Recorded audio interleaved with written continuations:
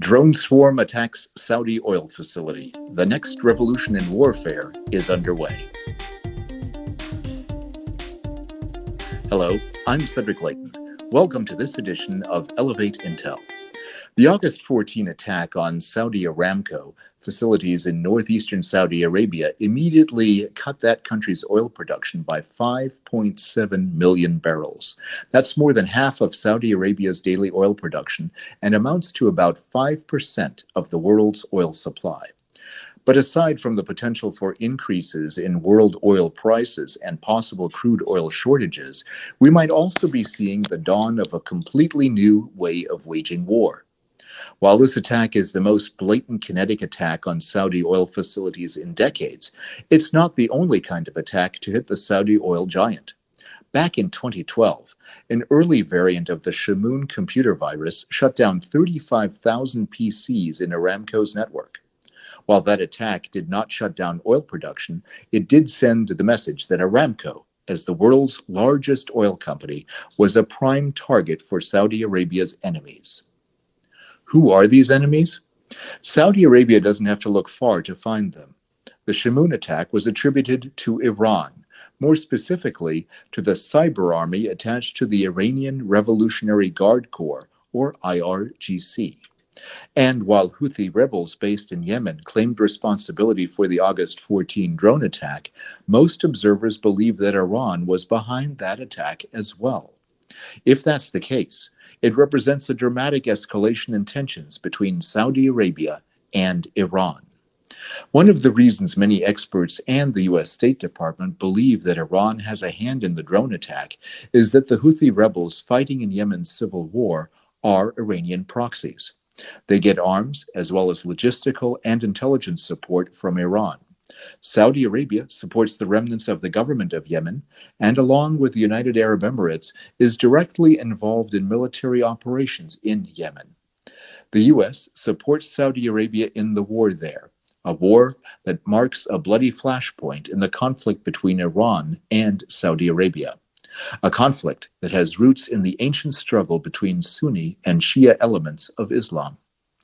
So, how would a conflict based on ancient grievances become the harbinger of a revolution in warfare?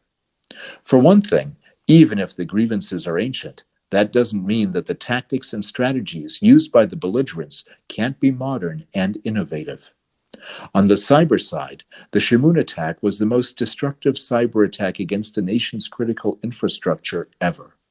The August 14 drone attack against Aramco facilities in Abqaiq and Hijra Qurais not only means that critical infrastructure is fair game for Saudi Arabia's rivals, it also means that a new kind of warfare has made its debut in the Persian Gulf region.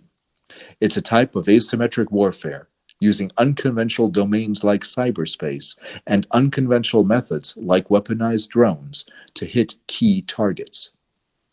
While we do not yet know exactly who conducted the drone attack on the Saudi oil complex or precisely how that attack was done, you can be sure that intelligence agencies are looking at all kinds of data to determine not only who conducted the attack, but also how it was pulled off. Reports indicate that 10 drones were used in a well-coordinated strike that effectively used detailed intelligence to conduct precision targeting of the Saudi facilities. How these drones were armed and how they were guided to their targets will be key parts of this assessment, as will a reconstruction of the flight path of the drones. Determining where they were launched from will be critical. Right now, it seems unlikely that they were launched from Yemen. It's simply too far away for most drones to reach. There is some speculation they were launched from southern Iraq, where Iranian forces have an operational presence, or from Iran itself. Both of these potential launch sites are a lot closer to the targets. Either way, the dawn of a new era in warfare, in which swarms of drones attack critical targets, may now be at hand, and the defenses Saudi Arabia and the rest of the world have may be inadequate to keep these drones from hitting their targets. Asymmetric warfare is tough, especially if the enemy initiates it. We have no good response to Russia's little green men in Ukraine or China's little blue men in the South China Sea. and we have no adequate response to the little drones attacking key Allied targets in the Middle East. But it's a shortfall we'll need to fix before we get embroiled in yet another Middle Eastern conflict. For Elevateintel, I'm Cedric Leighton.